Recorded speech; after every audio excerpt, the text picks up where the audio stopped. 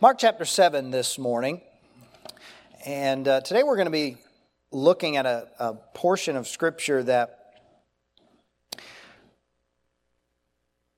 when you first read it, it almost seems like Jesus is acting out of character.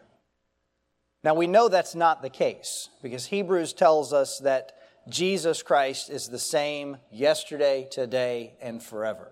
It's literally impossible for Jesus to act out of character. But in this story, when you first read it, it kind of seems that way. And we're looking at Mark chapter 7. I want you to look with me at verse 24. We're going to read down through verse 30. Mark 7, beginning in verse 24. From thence he arose and went into the borders of Tyre and Sidon, and entered into a house, and would have no man know it. But he could not be hid. For a certain woman, whose young daughter had an unclean spirit, heard of him, and came and fell at his feet. And the woman was a Greek, a Syrophoenician by nation, and she besought him that he would cast forth the devil out of her daughter. But Jesus said unto her, Let the children first be filled, for it's not meet to take the children's bread and cast it unto the dogs. And she answered and said unto him, Yes, Lord. Yet the dogs under the table eat of the children's crumbs. And he said unto her, For this thy saying, Go thy way, the devil is gone out of thy daughter. And when she was come to her house, she found the devil gone out, and her daughter laid upon the bed. I want to preach to you this morning about having humble faith. Humble faith. Let's bow for prayer. Father, we do ask for your blessing as we look at your word, because, Lord, we know that we are insufficient to understand or apply the truth of it in our own lives. We must have the Holy Spirit to teach us, to open our eyes to understand, and to change us through the word to be more like Christ. And as we see what Jesus did in the life of this woman, in response to her humble faith, I pray that we would be challenged and encouraged to have the same kind of faith in Jesus, who has not changed. And we pray it in Jesus' name. Amen. The Lord Jesus Christ was known for His gracious words. Luke 4:22 says, And all bare witness and wondered at the gracious words which proceeded out of His mouth. But as you read through the gospel records, you find that there's a few occasions where Jesus said some things that came across or could seem a little bit harsh. I think about Matthew 23 as a classic example when Jesus was talking to the scribes and Pharisees. He said, Scribes and Pharisees, hypocrites. He called them a generation of vipers. He said they were whitewashed graves. He said they were like dirty glasses that on the outside looked nice, but the inside was filthy. That seems a little hard. The truth is, you can be both gracious and say the hard things that need to be said. Our Savior modeled that perfectly, because He never spoke in a way that was unkind or in a way that was unloving. Everything that Jesus said was spoken from a heart of genuine love and a desire for the well-being and what was best for those to whom He was speaking. And another example of this seeming contradiction is found here in Matthew chapter 7, when Jesus is confronted by a woman who was not a Jew, who was a Gentile, a Greek woman, who had a daughter that was possessed of a devil, and she wanted Jesus to heal her daughter. And the way that Jesus responded seemed rude, maybe, harsh, uncaring, or unkind. Notice again what He said there in verse number 27. Jesus said unto her, Let the children first be filled. For it is not meet to take the children's bread and cast it unto the dogs. Now, this lady would have understood what Jesus was alluding to here. The Jewish people in the Old Testament were known to all the world to be the children of God. The Jewish nation was specifically chosen by God that He would work through them to communicate to all the world the truth about Himself and the truth of the gospel. Everyone else was a Gentile, and some people would even use the term a dog. I know that doesn't sound nice, but that's the way people talked. And so Jesus was using that same language, speaking to this Gentile woman, saying, it's not right to take the food off the table of the children to give it to the dogs instead. Now, some people would hear that and conclude Jesus was calling her a dog.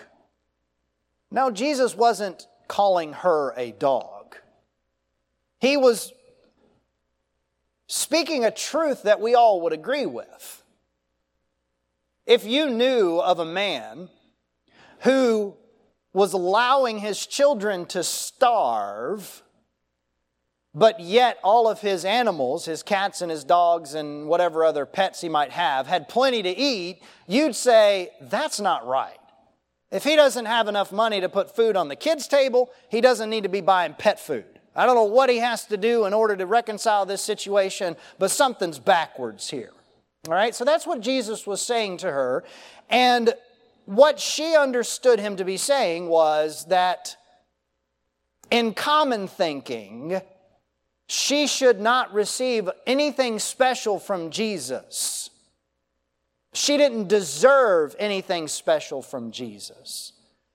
And I think it's very important to notice how she responded to what Jesus said. Jesus makes a statement, a principle we all would agree with. It's not appropriate to take the food off the children's table and give it to the dogs instead. But notice how this woman responds in verse 28. Yes, Lord, you're right, Jesus. That's true. That's not appropriate to feed the pets before you feed the children. But the dogs under the table eat of the children's crumbs. And in that response, we see an example of humble faith. This lady knew who Jesus was, and she knew who she was. She knew she had no right to demand of Jesus Christ anything, and yet she humbly petitioned Him for just one small thing. She wasn't asking for the whole feast. She just wanted a crumb. She just wanted Jesus to heal her daughter. She said, yet the dogs under the table eat of the children's crumbs. And Jesus said in verse 29, for this saying, go thy way, the devil is gone out of thy daughter. I fear that a lot of times in our prayer life as Christians and as we relate to God, that we have unbiblical expectations.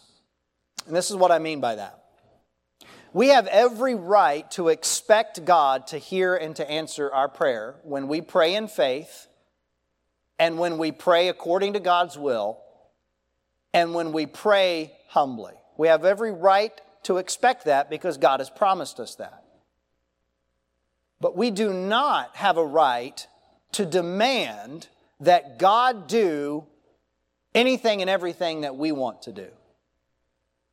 We do not have a right to be arrogant and proud in approaching the eternal Creator God and have an attitude, if we don't say the words even, but maybe have an attitude of, God, you'd better do this for me.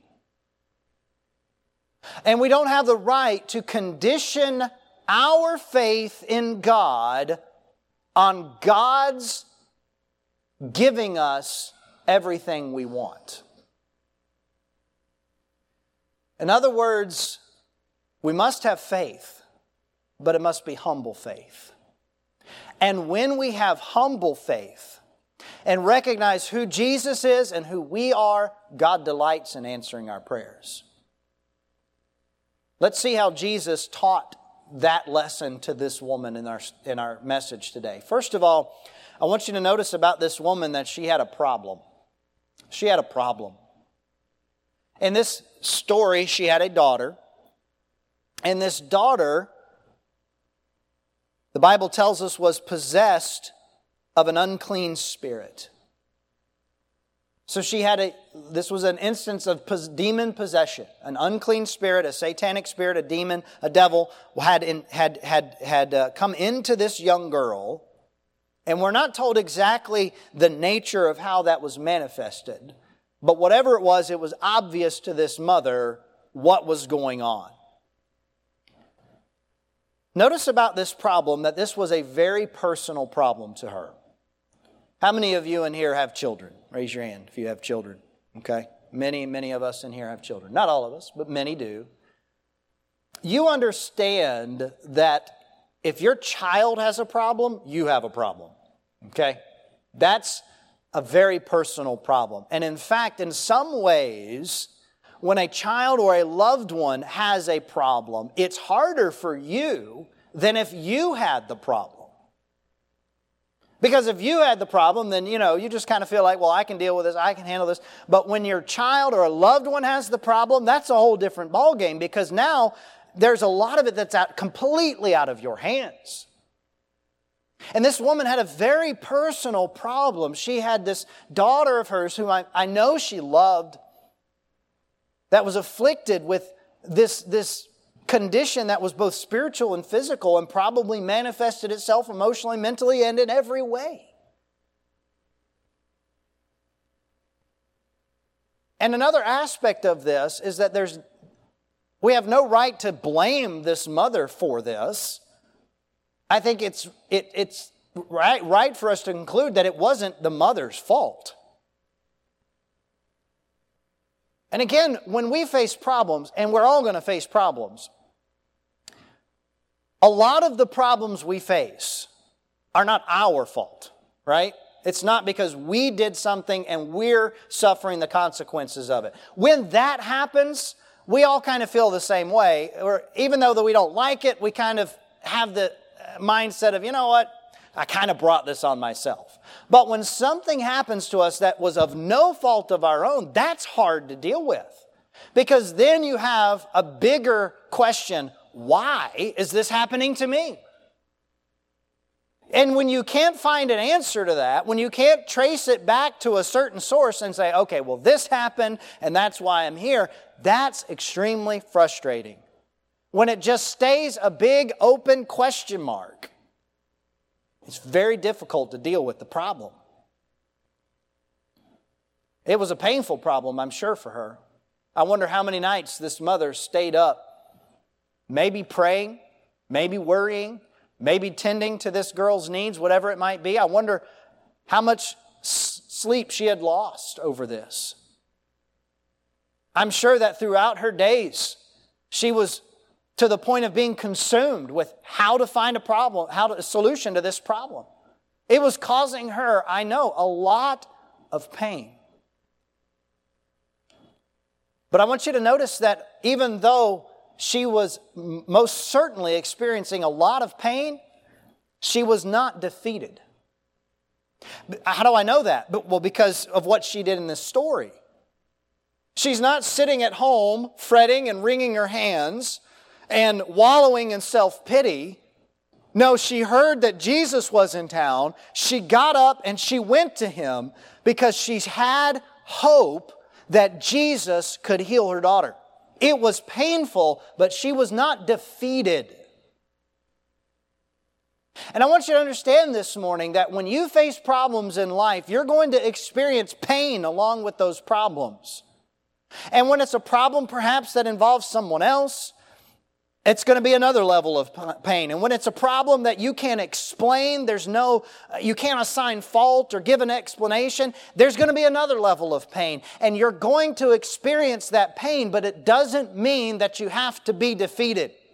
It doesn't mean that you have to just sit down in the corner and curl up in a ball and hide from the world. There is always hope.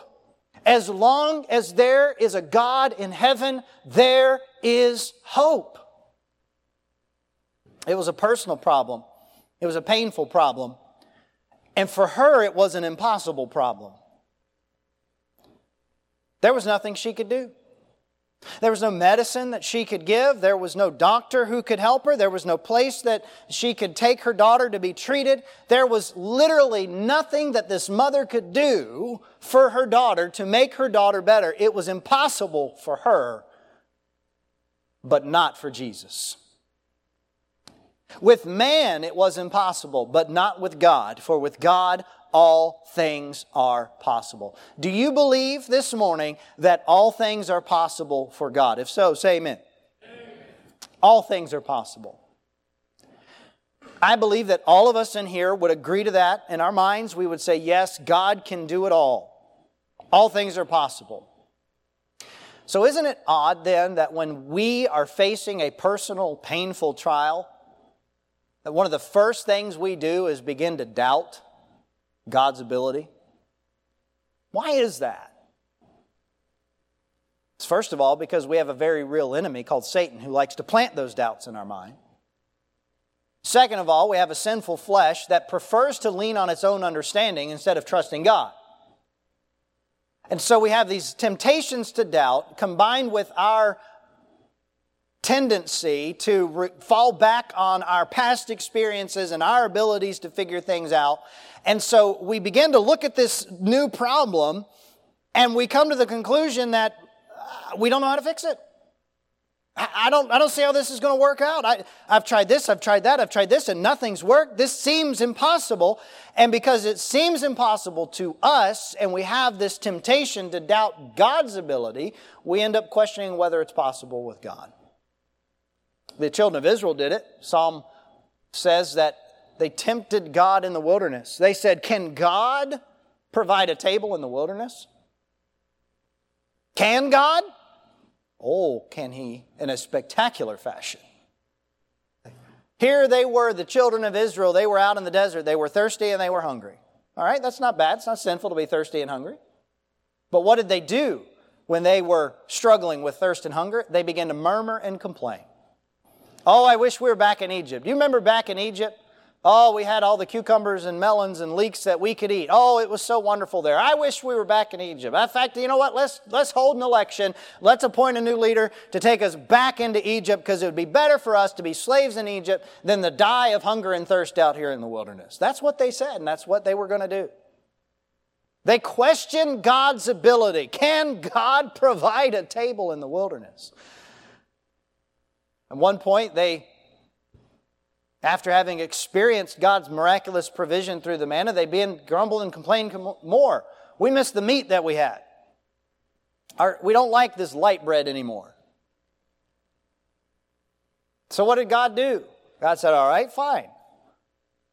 You want meat? I'll give you meat. I'm going to send quail.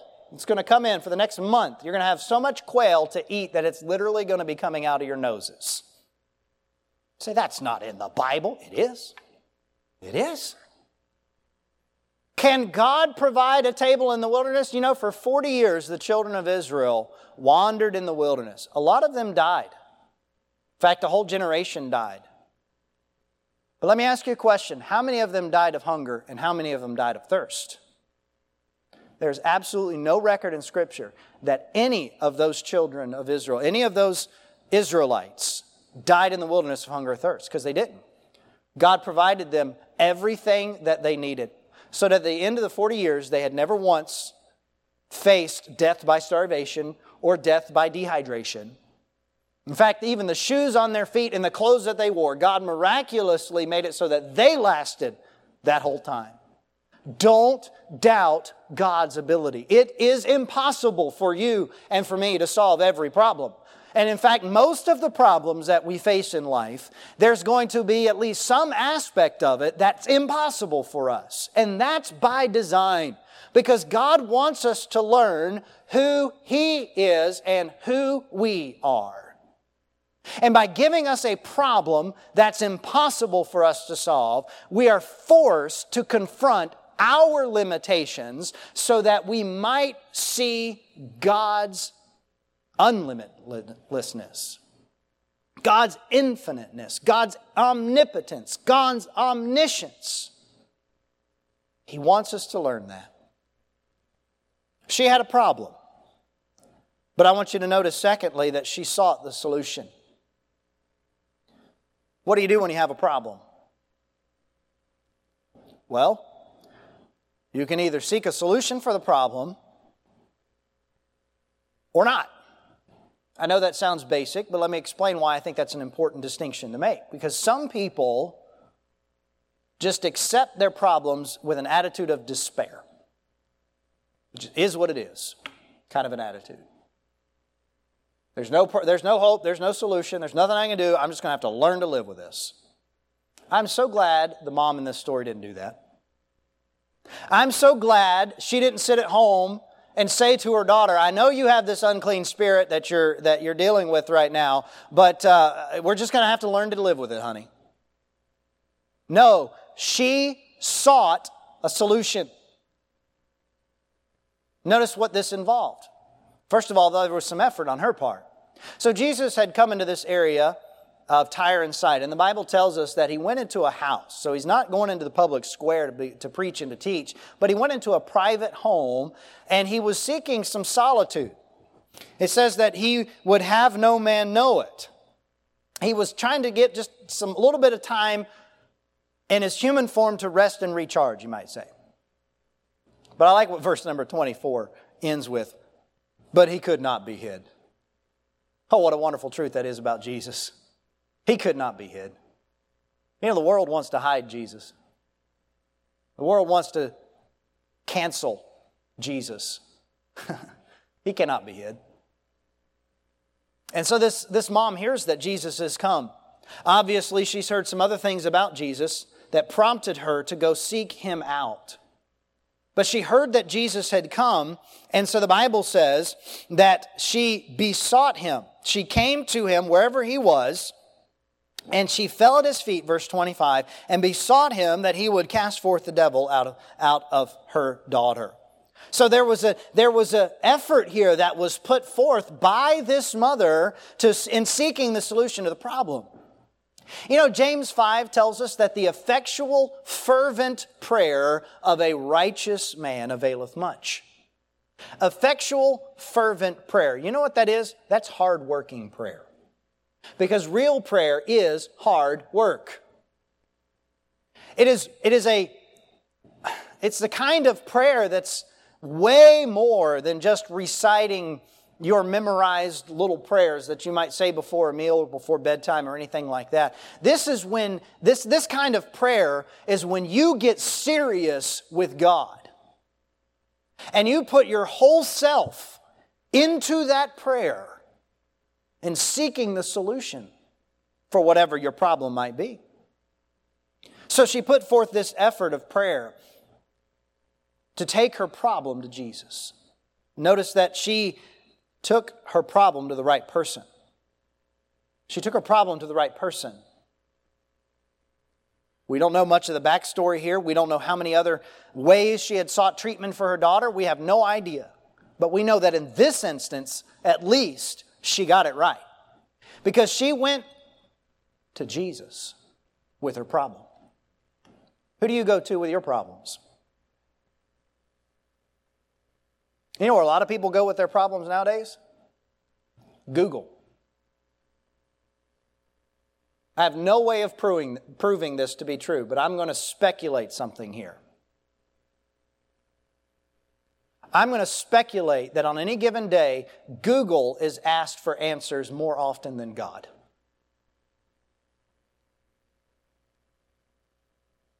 I'm going to speculate that more people go to Google or some other search engine seeking a solution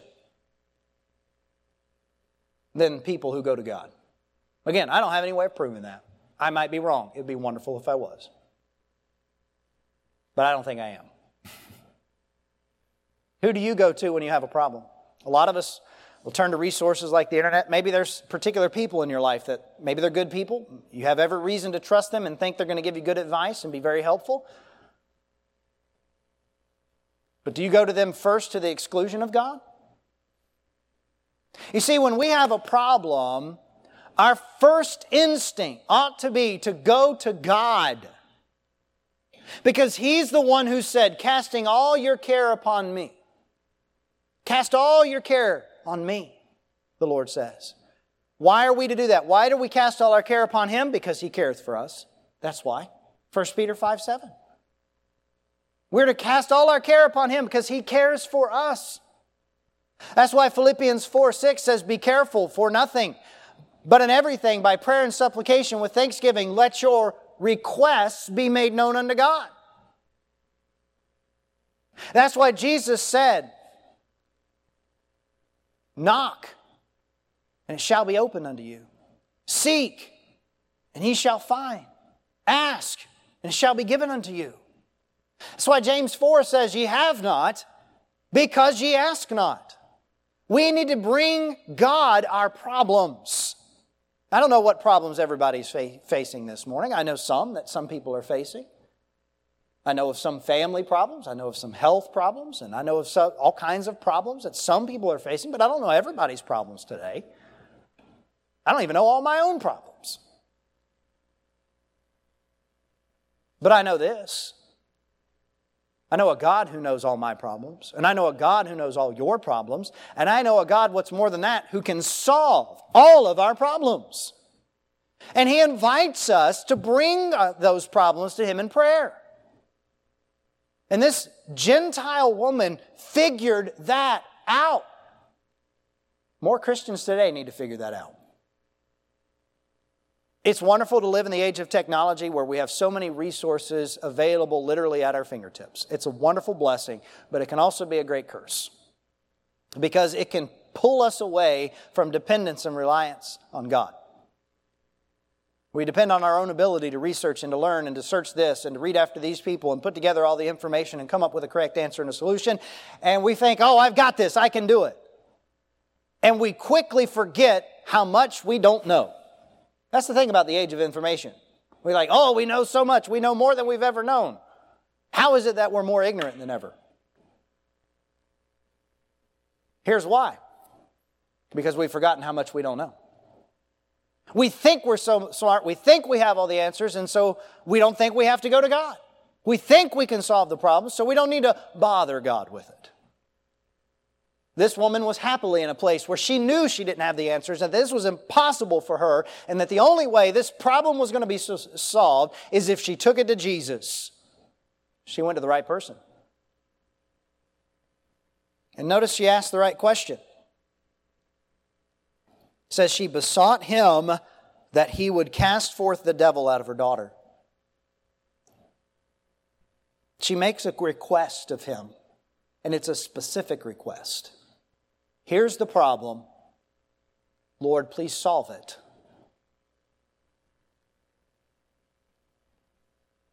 It's okay to be specific in our prayers.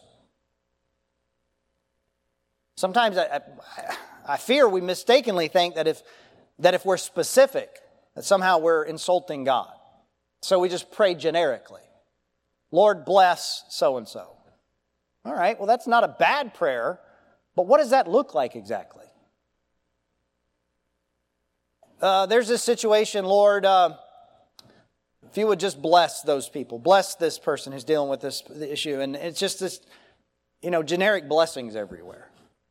Let's get specific with God. She said, I've got a specific problem. I need a specific solution. And Lord, here's what I'm seeking. I would like for you to please cast out this unclean spirit from my daughter.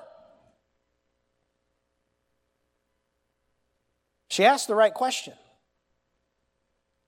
Don't be afraid to be specific with God. You say, well, how do I know if that's God's will? We'll get to that in just a second, okay? But as long as you're not approaching God with an attitude, I must have this, as long as you are sincere and humble and saying to the Lord, here's the problem, I think this is the solution, Lord, would you do this? Nevertheless, thy will be done. God delights in specific prayers. Here's why. When we pray specifically, God can answer specifically, and therefore He can be glorified specifically. There's a big difference saying, well, I know God blesses me, and saying, let me tell you how God met this need in my life. and giving God specific glory for what He does in our lives. She asked the right question. Yes, she had a problem, but she sought the solution. Now, we're looking at this woman, we're thinking, man, this is a good woman. She's done everything right as far as we can tell up to this point.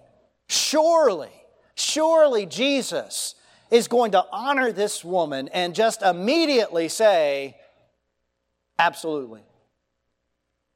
Jesus knew she had faith. She had put forth the effort. She was coming to the right person with the problem. She believed that Jesus could do it. Surely we would say, all right, Jesus is going to say, absolutely. Okay, she's healed. But that's not what happened. Jesus looks at this woman and He says what He says in verse number 27, which seems completely out of place. Let the children first be filled, for it's not meet to take the children's bread and cast it into the dogs. This woman wasn't a Jew. She was a Gentile, Greek, Syrophoenician by nation, verse 26 says. She was not one of the children of God, quote unquote. She was an outsider. She was a stranger. She was an alien in that sense. And Jesus' answer was not yes or no.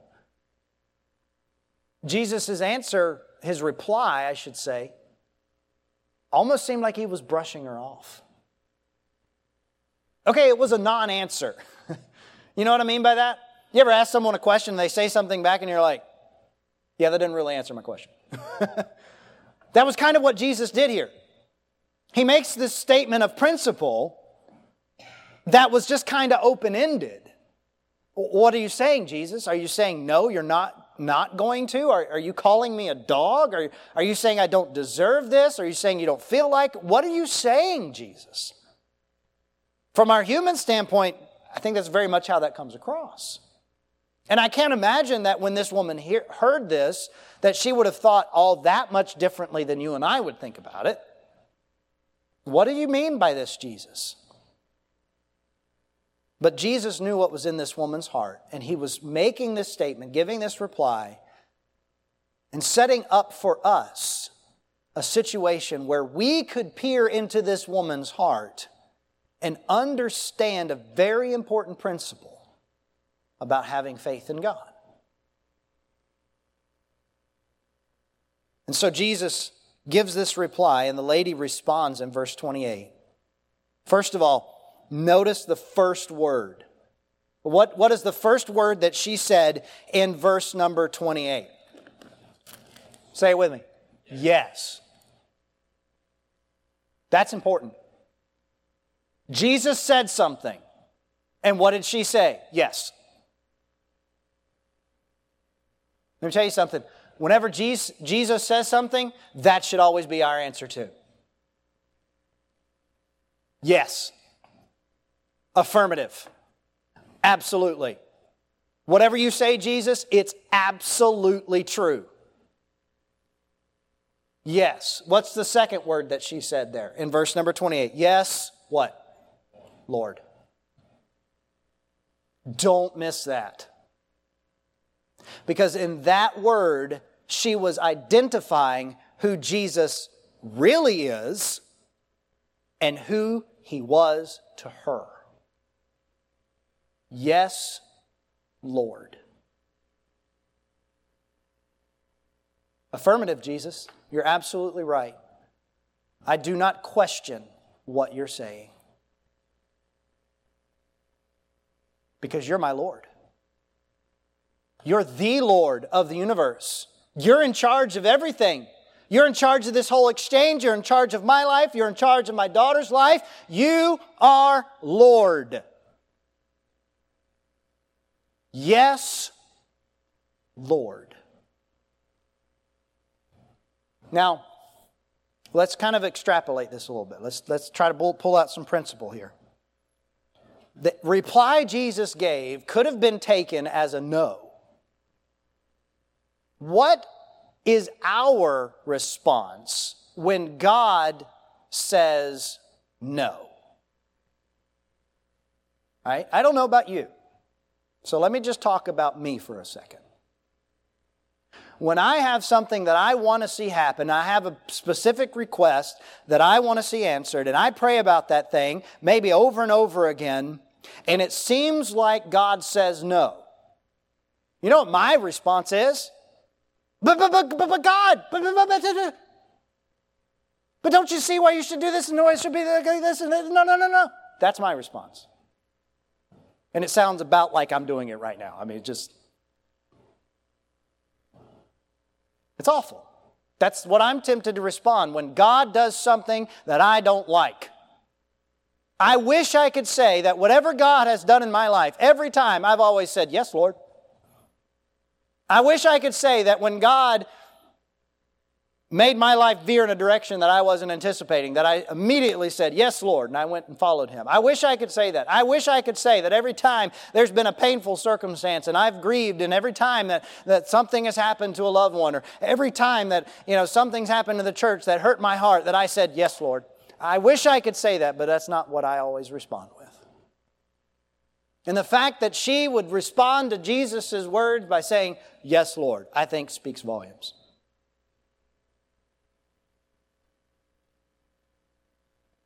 But notice this. She still didn't give up. Yes, Lord. Affirmative. Whatever you say is true. You're the Master. You're the Lord. Then the third word is yet. Yet. Yet the dogs under the table eat of the children's crumbs. She's adopting the language of Jesus' reply here. All right, Lord, if I am an alien, if I am a stranger, if I am an outcast, if I am a dog. Notice she's identified who Jesus is. Yes, Lord. Now she's identifying who she is. Yeah, I have no right to come to you and ask for anything. I'm just a dog. But even the dogs get to eat the children's crumbs.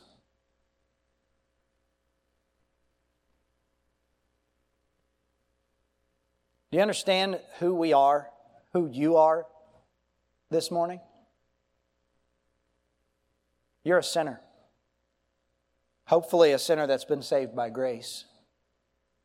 But still, we're sinners.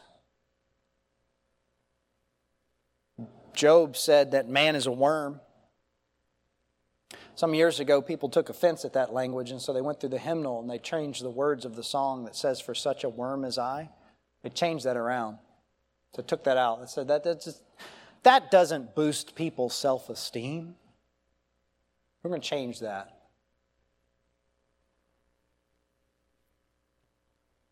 And really, that's indicative of a problem that we all face, a problem of pride.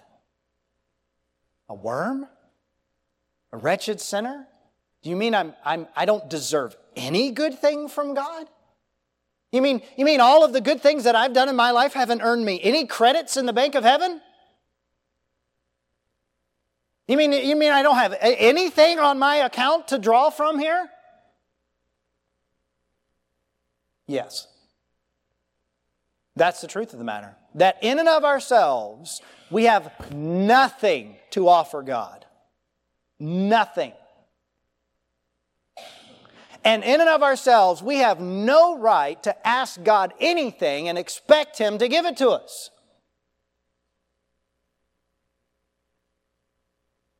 And so this lady is not demanding that Jesus give her what she wants. She's not saying, no, you owe this to me. No, she is humbly petitioning Jesus. I know who I am. Can I please just have a crumb? I don't want the whole feast. I just need this thing because if you don't give it to me, I'm not going to get it. You're the only one.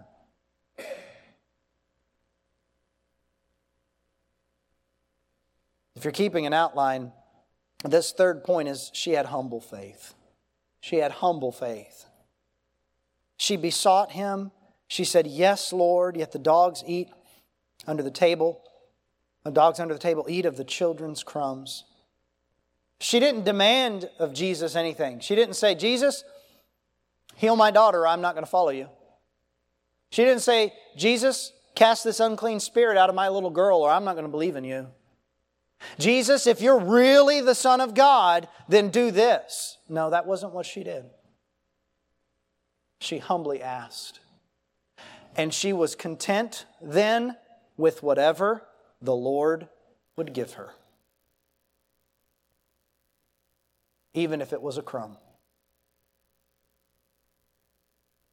What if you think your need is a whole loaf of bread and all God gives you is a crumb? How are you going to respond to that? Are you going to think, well, God didn't give me what I asked for? Okay, well, why? Listen, if God doesn't give you what you ask for, it's because the thing you asked for was not God's best. And if you're thinking, well, that can't be right because I know what's best, there's the problem. You don't know what's best. You and I think we know what's best. We use whatever measure of intelligence God has given us. We draw from whatever experience we might have had, and we make conclusions that seem reasonable to us. Because obviously we're not going to come to unreasonable conclusions. We're all rational people here, aren't we? And so when God does something that doesn't line up with that, we think, oh man, God missed it. No, He didn't. We must be content with whatever God gives us. Let me say that again. We must be content with whatever God gives us. Why? Because He's God and we're not. Yes, Lord. But can I at least have a little crumb? And notice what Jesus did in verse number 29. He said unto her, for this saying, go thy way. Because you've acknowledged who I am and you've acknowledged who you are, and you are content with what I will give you, whatever that might be, go thy way. The devil is gone out of thy daughter. And these were not just words, because in verse number 30, she went to her house and she found the devil gone out, and her daughter laid upon the bed. She received the answer that she was seeking, because she had humble faith. Let me ask you as we close, how do you bring your problems to God? First of all, do you bring your problems to God? When you're dealing with a personal, painful, impossible experience, do you turn to God? Then when you do turn to God, how do you turn to God? Humbly or pridefully? Do you turn to God and do you ask? Do you petition? Or do you demand? And then, to take it a step further, how do you respond when it seems like the answer's no? It could be a definite no. It could be a no, not right now. It could be a very confusing answer. You're not sure if it's yes or no. But how do you respond? Do you say, yes, Lord? Or do you try and persuade God why your way is really the right way? When Jesus was in the Garden of Gethsemane the night before He was crucified, the Bible tells us that He went there to pray. He spent 3 seasons of prayer that evening in the garden, praying to the Father about what was coming up the next day, the crucifixion. The Bible tells us that He was in such extreme agony that night that He sweat, as it were, great drops of blood. He knew what lay ahead, and it was way more than just the physical pain that He was going to endure. He knew about the scourging. He knew about the beatings. He knew they would rip His beard out. He knew all the things that they would do to Him with the crown of thorns and beating Him on the head with a staff. He knew all of the physical abuse that was going to happen. But it was even more than that, because He knew that He was going to become sin for us who knew no sin. And He knew that there would be a moment that He would cry, my God, why hast Thou forsaken me? He knew all of it beforehand. And that night He was in the most intense agony that anyone has ever or will ever be in. 3 times he prayed, 3 seasons of prayer that night. And every time, the essence of his prayer was, Lord, let this cup pass from me. By the way, he was not asking to get out of the plan of salvation. Because at the third prayer, he prayed, if it will not pass from me, except I drink it. He knew he was going to have to drink the cup. He was praying for the endurance to be able to follow through with it in his human form. Okay? But notice what he prayed. Every single time, he ended that season of prayer with some very important words. Nevertheless, not my will, thine be done. Now, if God the Son, in praying to God the Father, 2 members of the Trinity, the 3 in 1, who were in perfect harmony, who are in perfect agreement at all times throughout all eternity. If Jesus said, nevertheless, not my will, but thine be done, how much more do you and I need to have that attitude of humble faith? Lord, this is what I am asking for, but I'm not demanding. I'll take whatever crumb you give me. Not my will, thine be done. That kind of humble faith is faith that honors God and faith that receives answers from the Lord. With heads bowed and eyes closed, this message this morning is primarily for Christians. To help us as we walk with God, to make sure that we remember who we are and who He is and have humble faith. But before I invite Christians to respond, there might be some in here who have never trusted Christ as their Savior. Can I say to you, the same kind of humble faith that this lady demonstrated is the kind of humble faith that one must have in order to be saved. The Bible says that we are all sinners and we deserve to die and go to hell for our sin. But God sent Jesus to die on the cross in our place, be buried and rise again so that we could have the gift of eternal life by placing our faith in Him. And that faith is humble faith. We don't come to God and say, well, I'll try this salvation stuff. We don't come to God and say, all right, Lord, I'm going to let you save me. No, we come to the Lord recognizing who He is. He is the holy Creator, God of the universe. He is righteous. He is just. And we recognize who we are. We are sinners who have offended a holy and a righteous God who deserve to be punished for our sin for all of eternity.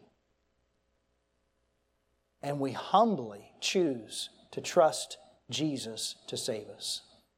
In Acts 16, Paul was asked, Sirs, what must I do to be saved? And Paul responded by saying, believe on the Lord Jesus Christ and thou shalt be saved. I wonder, have you done that? Has there been a point in your life where you know that you made the decision to trust Jesus to save you from your sins and humbly placed your faith in Him? If not, and friend, let me tell you, you need to do that today. You need to place your faith in the Lord Jesus Christ. In just a moment, I'm going to ask Christians to respond to this message. But before I do, I want to ask you to respond. If you don't know for sure that you're saved, would you accept Christ today? In a moment, I'm going to ask you, if that's the case, to simply raise your hand where you are. And when you do that, here's what's going to happen.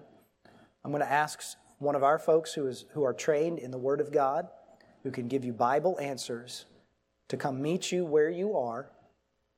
And the two of you together can go to one of the rooms on the side of the building here, and they can talk to you and show you from Scripture how you can know for sure that you're saved. So if that's you today, you don't know Christ as your Savior, but today you want to place your faith humbly in the Lord Jesus Christ, would you raise your hand right now? Is there anybody like that? Would say, I don't know for sure that I'm saved, but I want to trust Christ. Anybody at all? All right, then Christians, listen to me with your heads bowed and eyes closed. Have you been saying, yes, Lord? Or have you been arguing with God and demanding your way? Today I want to invite you to confess your pride. Humbly approach God and say, Lord, today I've been reminded of who I am and of who you are. And I want to submit myself to your will, whatever that might be. Maybe there's a specific problem that you've been talking to God about, but you've been demanding. And you need to talk to God about that specific problem and say, Lord, this is what I want. Nevertheless, not my will, but thine be done. So in just a moment, Dr. Almond's going to begin to play. I'm going to invite everyone to stand. And those who need to take a moment to talk to God, I want to invite you to make your way to the front, or maybe you want to just turn and kneel there at your seat or sit down in your seat, whatever you need to do physically. But I want to invite you to respond to the Lord's message to you today.